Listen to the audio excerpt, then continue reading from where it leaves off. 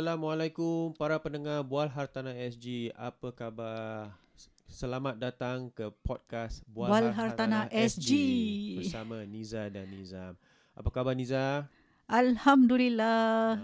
Guys, apa khabar guys? Semua, saya harap anda semua dalam keadaan sihat walafiat, insya-Allah. InsyaAllah semua yang baik. Baiklah. Okay. Hari ini kita topik yang berbeza sedikit kerana kita ingin bincangkan tentang mengapa jika anda ada kemampuan, ada kelebihan, mengapa anda harus melabur pada hartanah yang berdekatan dengan sekolah yang popular. Sekarang kita cakap pasal sekolah lah Nizam. Sekolah anak, terutama sekali sekolah rendah. Betul? Yes, primary school. Yes, betul-betul. Ya. Dan jadi, juga pengarang ada berkaitan juga dengan secondary school lah, especially bagi sekolah yang elite school lah. Elite school top atau school, gift program school or something like that. Yes, betul. Jadi sekolah juga sekolah yang popular, sekolah yang banyak permintaan, juga boleh merangsang permintaan dari segi hartanah berdekatan, terutama sekali 1 kilometer. Within 1 kilometer. Okey, silakan. Jadi sekarang kan kalau anda membaca surat khabar kan, kita ada report yang mengatakan yang perumahan yang bersekeliling dengan sekolah popular ni ada permintaan yang tinggi sekali. Dan dengan itu, permintaannya dari siapa? Dari both investor dan juga mak bapak, ibu bapa, parents. So investor kenapa? Kalau dia nak cari perumahan di situ, that means dia boleh senang nak sewakan lah. Dan juga dari itu diorang dapat kalau diorang dah for the benefit of the doubt, pada mereka yang mungkin tidak faham, ada juga terutama sekali hartanah privat lah. Ada juga pelabur yang membeli hartanah privat berdekatan dengan sekolah-sekolah popular kerana mereka tahu ada juga ibu bapa yang sanggup tanpa menjual rumah mereka ingin sewa berdekatan dengan sekolah tersebut. Jadi itu yang penting. Kerana ibu bapa ni mereka sangguplah berkorban sangat. Ibu bapa mana tak sanggup untuk anak, especially kalau nak letakkan anak di sekolah yang popular, yang di mana dia top school dan sebagainya. Dan kenapa mereka sanggup membeli rumah berdekatan dan sebagainya, atau menyewa kerana ada rules lah, ada policy rules tertakluk pada polisi MOE. So Kementerian Pelajaran MOE telah mengatakan sekian-sekian kalau anda ingin dapat chance in the balloting kan, kalau nak masuk balloting proses tu, anda harus lebih bagus dalam 1 kilometer. That means yang paling tinggal dekat lah yang paling dapat balloting, involved in the balloting process. Pasal dulu kita pernah ada macam kes-kes yang macam the parents ibu bapa tu adalah satu church yang ada affiliation, atau ibu bapa ada alumni dan sebagainya. Tapi sekarang ada Kementerian Pelajaran telah membuat tukaran tentang proses ini dan lebih give priority to those yang tinggal dekat dengan sekolah. Within 1 kilometer will have better chance. Jadi dia ada increasekan dia punya placement lah, the allocated placement for those within 1 kilometer. Saya rasa ibu bapa banyak yang telah tahulah tentang polisi ini, terutama sekali mereka yang ada anak-anak kecil. Tetapi dengan revise policy ini, ia memberi lebih peluang kepada mereka yang tinggal berdekatan, tanpa affiliation ataupun ada sangkut paut dengan sekolah tersebut lah. Jadi kalau anda tinggal dulu kalau anda tinggal keluar sedikit daripada 1 kilometer, that means within 1 kilometer to 2 kilometer. Tapi kalau anda ada affiliation atau association dengan sekolah itu, anda berdapat chance lah. Tapi sekarang kementerian telah mengetatkan. Jadi yang ada banyak chance tu adalah yang tinggal berdekatan, keluarga yang tinggal berdekatan within 1 kilometer of the preferred school. Jadi di sini kita dah tengok trend dia dah berubah sekarang Nizam, sejak yang kita ada ni pertukaran polisi ni. Kan kita dah nampak trend dah bertukar sekarang. In 20 popular primary schools. So jadi sekarang dikatakan di sini yang berdekatan dengan sekolah ni ialah satu fakta yang membuat hartanah itu naik tinggi. Wow. So terutama di private condominium yang dekat dengan sekolah-sekolah yang popular ini telah menjakau naik 15% in terms of harga. Oh, okay. So banyak tu kan. Banyak tau perubahan dia. Jadi dan juga okay, especially kalau ada yang kondo baru kan yang terletak di dekat-dekat dengan sekolah popular ni kan. Because dia kondo baru. Jadi orang pun lagi bekerja untuk membeli kondo baru itu. Okay, kerana ianya satu perancangan kepada ibu bapa yang ada anak-anak kecil, kerana mereka tahu, for example, kondo tu akan siap dalam jangka masa 3 tahun, dan dalam jangka masa 3 tahun tu anaknya akan masuk darjah 1. Jadi ia memberi mereka kelebihan untuk mendapatkan tempat lah. Jadi ianya semua adalah perancangan. Jadi dari segi hartanah juga, prioriti kita, keutamaan kita harus beri perancangan lah. Lagipun Nizam, ramai tidak tahu bagaimana kita tahu rumah itu yang kita beli tu is within 1 kilometer of the school. So actually kita ada satu macam portal lah, website di mana anda boleh check postal code anda itu dan sekolah itu yang anda nak masukkan anak anda tu is within 1 kilometer or not. Okay, tapi sekarang juga kementerian telah melonggarkan cara mereka measure the distance. So dengan pertukaran itu, sekarang sebuah projek itu, instead of 1 blocks or 2 blocks yang within 1 kilometer of the school, sekarang banyak. That means kadang-kadang ke seluruh projek itu tak tinggal blok mana-mana pun within 1 kilometer of the school. So banyak chance lah. Jika saya boleh rumuskan, jika kondo tu hanya 1 blok, kalau gunakan ukuran lama, hanya 1 blok yang 1 kilometer dengan sekolah tu. Tetapi dengan polisi baru ataupun kelonggaran ni, kemungkinan besar seluruh kondo tu boleh dapat that privilege lah. Saya nak beri contoh lah. Pasal saya pun buat projek macam 4th Avenue Residences. Kalau anda tahu, 4th Avenue Residences adalah projek baru di 6th Avenue MRT.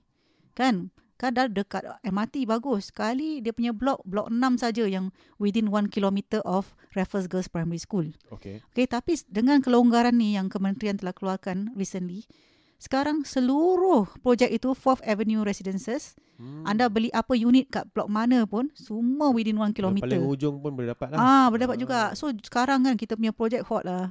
Betul. Jadi ini menarik kerana pertukaran polisi pemerintah ni boleh membuat hartanah tu meningkat ataupun sebaliknya lah. Jadi anda harus faham. Ya, begitu juga. Ya, betul Nizam. Pernah kita ada sekolah, for example, Raffles Girls ada sekolah yang telah keluar daripada tempat mereka. Sekarang saya lupa pula. Telah pindah. Pun telah Kenkos. RGS dulu di tapi itu secondary school. Yes. Lupa pula kita.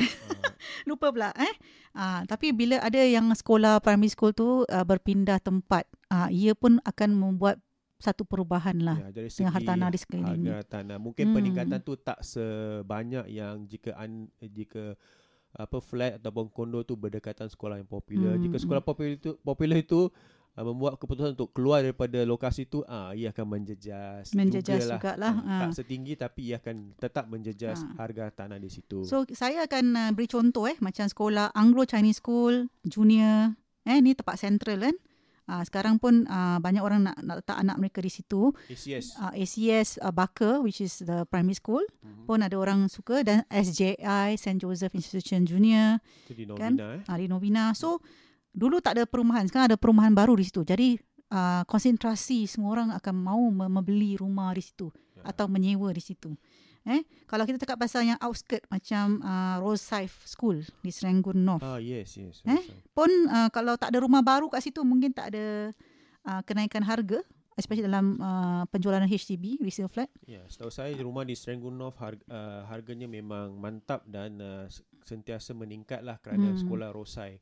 Dan juga trafik tu selalu jam. Yes. So macam sekarang, macam kat kondo yang Leiden Green ni sekarang, kebanyakan blok mereka juga adalah 1 kilometer daripada Nanyang Primary School. Leiden Green di mana?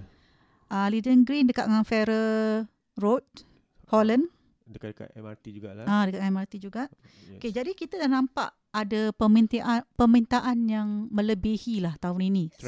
Setelah kementerian membuat kelonggaran tentang cara mereka calculate the distance. Ukuran. So ni adalah satu satu perubahan yang positif lah. Positif lah. Jadi kita kan kalau nak melabur hartanah tu, kita tahulah sekarang mana kita nak. Jangan hanya ikutkan emosi bila kita ingin membeli atau melabur. Kita harus melihat dari segi transformasi, dari segi sekolah yang popular, dan attributes yang bakal membantu hartanah kita meningkatlah dalam jangka masa panjang. Betul. Jadi saya berikan satu contoh.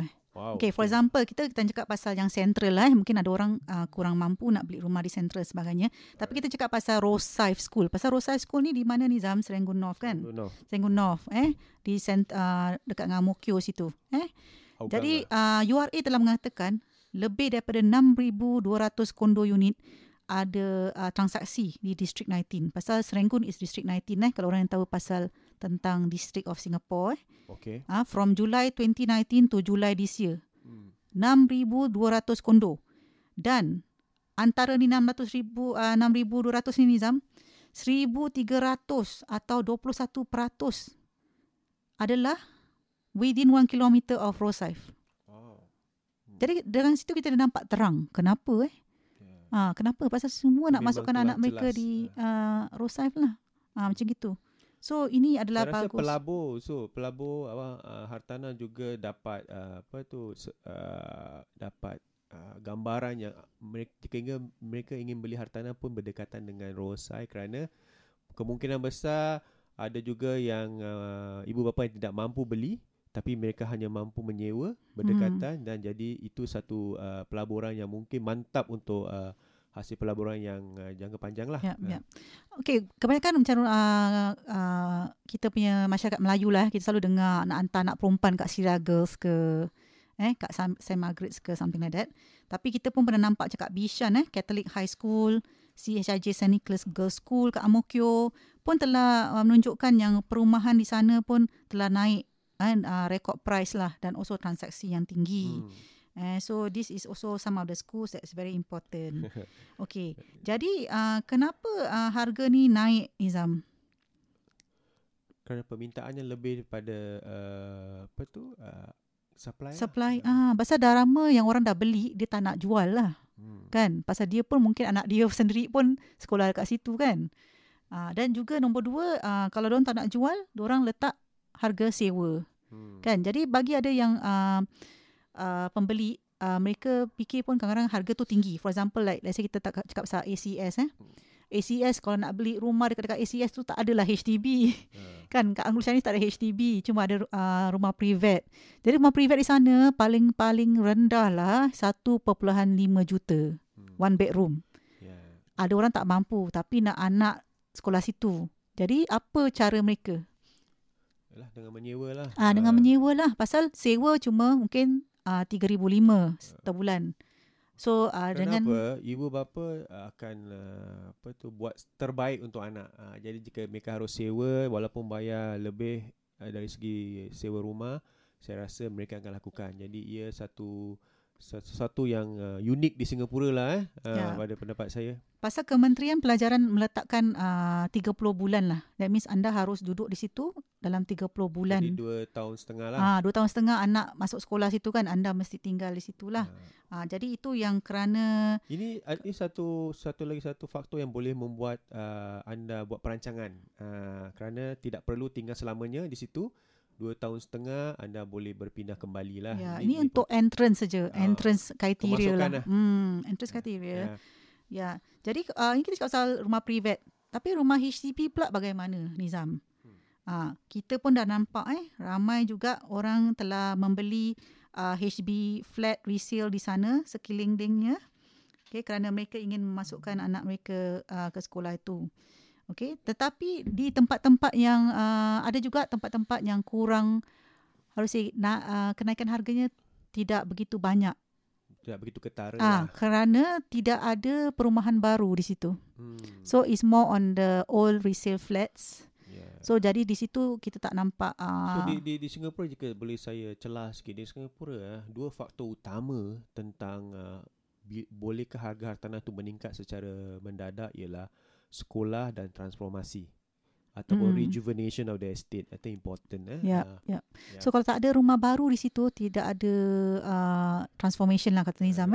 Sebab kalau ada rumah baru, bagusnya Singapura ni, kalau kita ada rumah baru kan, mesti ada facilities yang baru.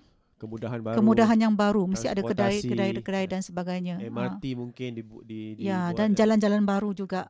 So connectivity. So bila ada benda yang baru ni, ia adalah baiklah untuk your house appreciation, untuk growth of your hartanah.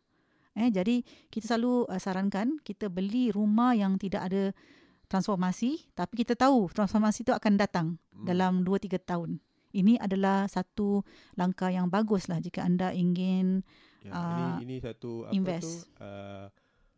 Mid to long term punya goal untuk anda yang ingin membeli hartanah, walaupun private ataupun HDB, anda harus ada mid to long term goal lah. Jadi bila transformasi itu telah siap, telah dapat ramai yang telah dapat saksikan transformasi itu memberi kesan positif, dan anda tahu yang ia juga dapat memberikan kenaikan hartanah dari segi harga lah. Jadi bagi yang couple kita yang muda-muda yang nak beli BTO tu, pun kita boleh kasih dia kickstart lah. Kalau you nak purchase BTO, make sure BTO tu yang dekat sekolah popular ni lah. Jadi anda akan next time bila anda menjual BTO, anda akan mencapai harga yang mungkin betul, tapi important ialah sebagai masyarakat minoriti, kita akan tertakluk pada kota, etnik kota bila kita ingin menjual. Jika kita beli rumah di kawasan yang popular ataupun central lah, tu penting seperti macam Dawson, Queenstown, ini juga akan menjejas harga penjualan kita dalam jangka masa panjang lah. Tapi jangan gusar, tak semestinya anda tak tinggal dekat dengan top school like Anglo-Chinese ke, Puah Ching ke, St. Hilda's ke. Anda macam, that means saya punya rumah ni tak boleh appreciate ke Nizam? Tak, kita cakap popular, memang nampak terselah. Pasal kebanyakan ibu bapa yang ada anak-anak di sekolah ni, mereka mampu bayar lah setinggi Tetapi kalau anda tinggal di sekolah yang popular, pasal ada sekolah dia popular tentang CCA dia. Macam sekolah ni dia popular tentang sailing for example saya tak tahulah sailing ke atau bowling ke, masuk Olimpik ke apa. Ada ibu bapa yang willing to pay for some houses near the school, walaupun sekolah ni tak popular. Tapi CCA dia tu, dia maybe satu-satunya sekolah yang mempunyai CCA ni lah. Ia kembali kepada kemampuan anda. Jangan kerana ini kita sekadar mengongsi bagaimana bagaimana pelabur di luar sana dapat menjana kemewahan lah dari segi pelaburan, pelaburan hartanah. Tetapi jika anda dalam permulaan, jadi saya rasa itu perancangan important dari segi kemampuan, dari segi aspirasi. Jadi tapi anda harus cekal important beli rumah ni jangan ikut emosi. Ia harus ada perancangan yang teliti dari segi transformasi, dari segi transportation, dan dari segi sekolah and all that. Jangan ikutkan emosi lah, kerana emosi akan memberi anda mungkin bite you back lah in the future. Lagi-lagi kalau HDB resale flat ni Zam, kalau dah beli tu 5 tahun lah kita stuck kat situ. 5 tahun stuck, tak ada buat apa-apa jadi anda harus menunggu kenaikan harga yang seterusnya. Murah tak semestinya bagus, mahal pun tak semestinya baik. Jadi kita harus ada persimbangan, dan kita harus ukur baju di badan sendiri. Tapi jangan gusar, macam Niza cakap, Nizam sentiasa ada untuk membantu anda membuat perancangan dari segi kewangan dan juga strategi pemilikan hartanah. Itu yang penting. So, apa lagi kita boleh ada lagi yang ingin saya dah kupaskan semualah. Tapi yalah, tak kira tentang beli, sewa pun naik. Bagi yang orang tidak mampu membeli, mereka don't mind paying the rent. Pasal rental tu dalam 30 bulan berapa je, 100 ke 150 ribu kind of cost, compare tu dorang punya pembelian yang berjuta-juta tu. Jadi tapi ialah macam kita ikut kemampuan diri, jangan kerana nyamuk kelambu dibakar pula okey, baiklah.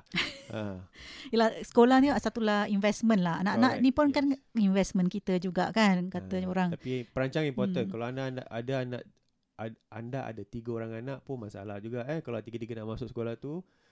Important anda punya perancangan lah.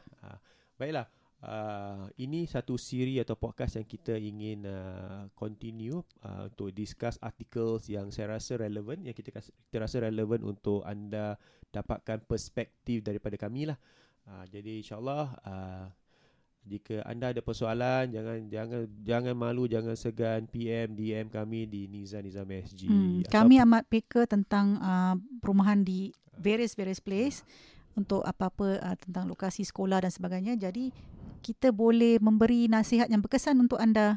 InsyaAllah. Okey.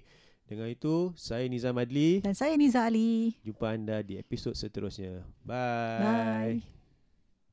Rumah bukan sekadar tempat berteduh atau untuk dinikmati. Bilakah kali terakhir anda meneliti pinjaman rumah anda? Dapatkan nasihat berkesan dari Nizam. Mahukan sebuah rumah tanpa pinjaman atau inginkan pinjaman rendah? Dapatkan nasihat berkesan dari Nizam. Tidak semua rumah sesuai sebagai pelaburan. Jadikanlah rumah sebagai satu pelan simpanan. Manfaatkanlah sepenuhnya dana CPF anda. Dapatkan nasihat berkesan dari Nizam. Telefon 96704504 sekarang.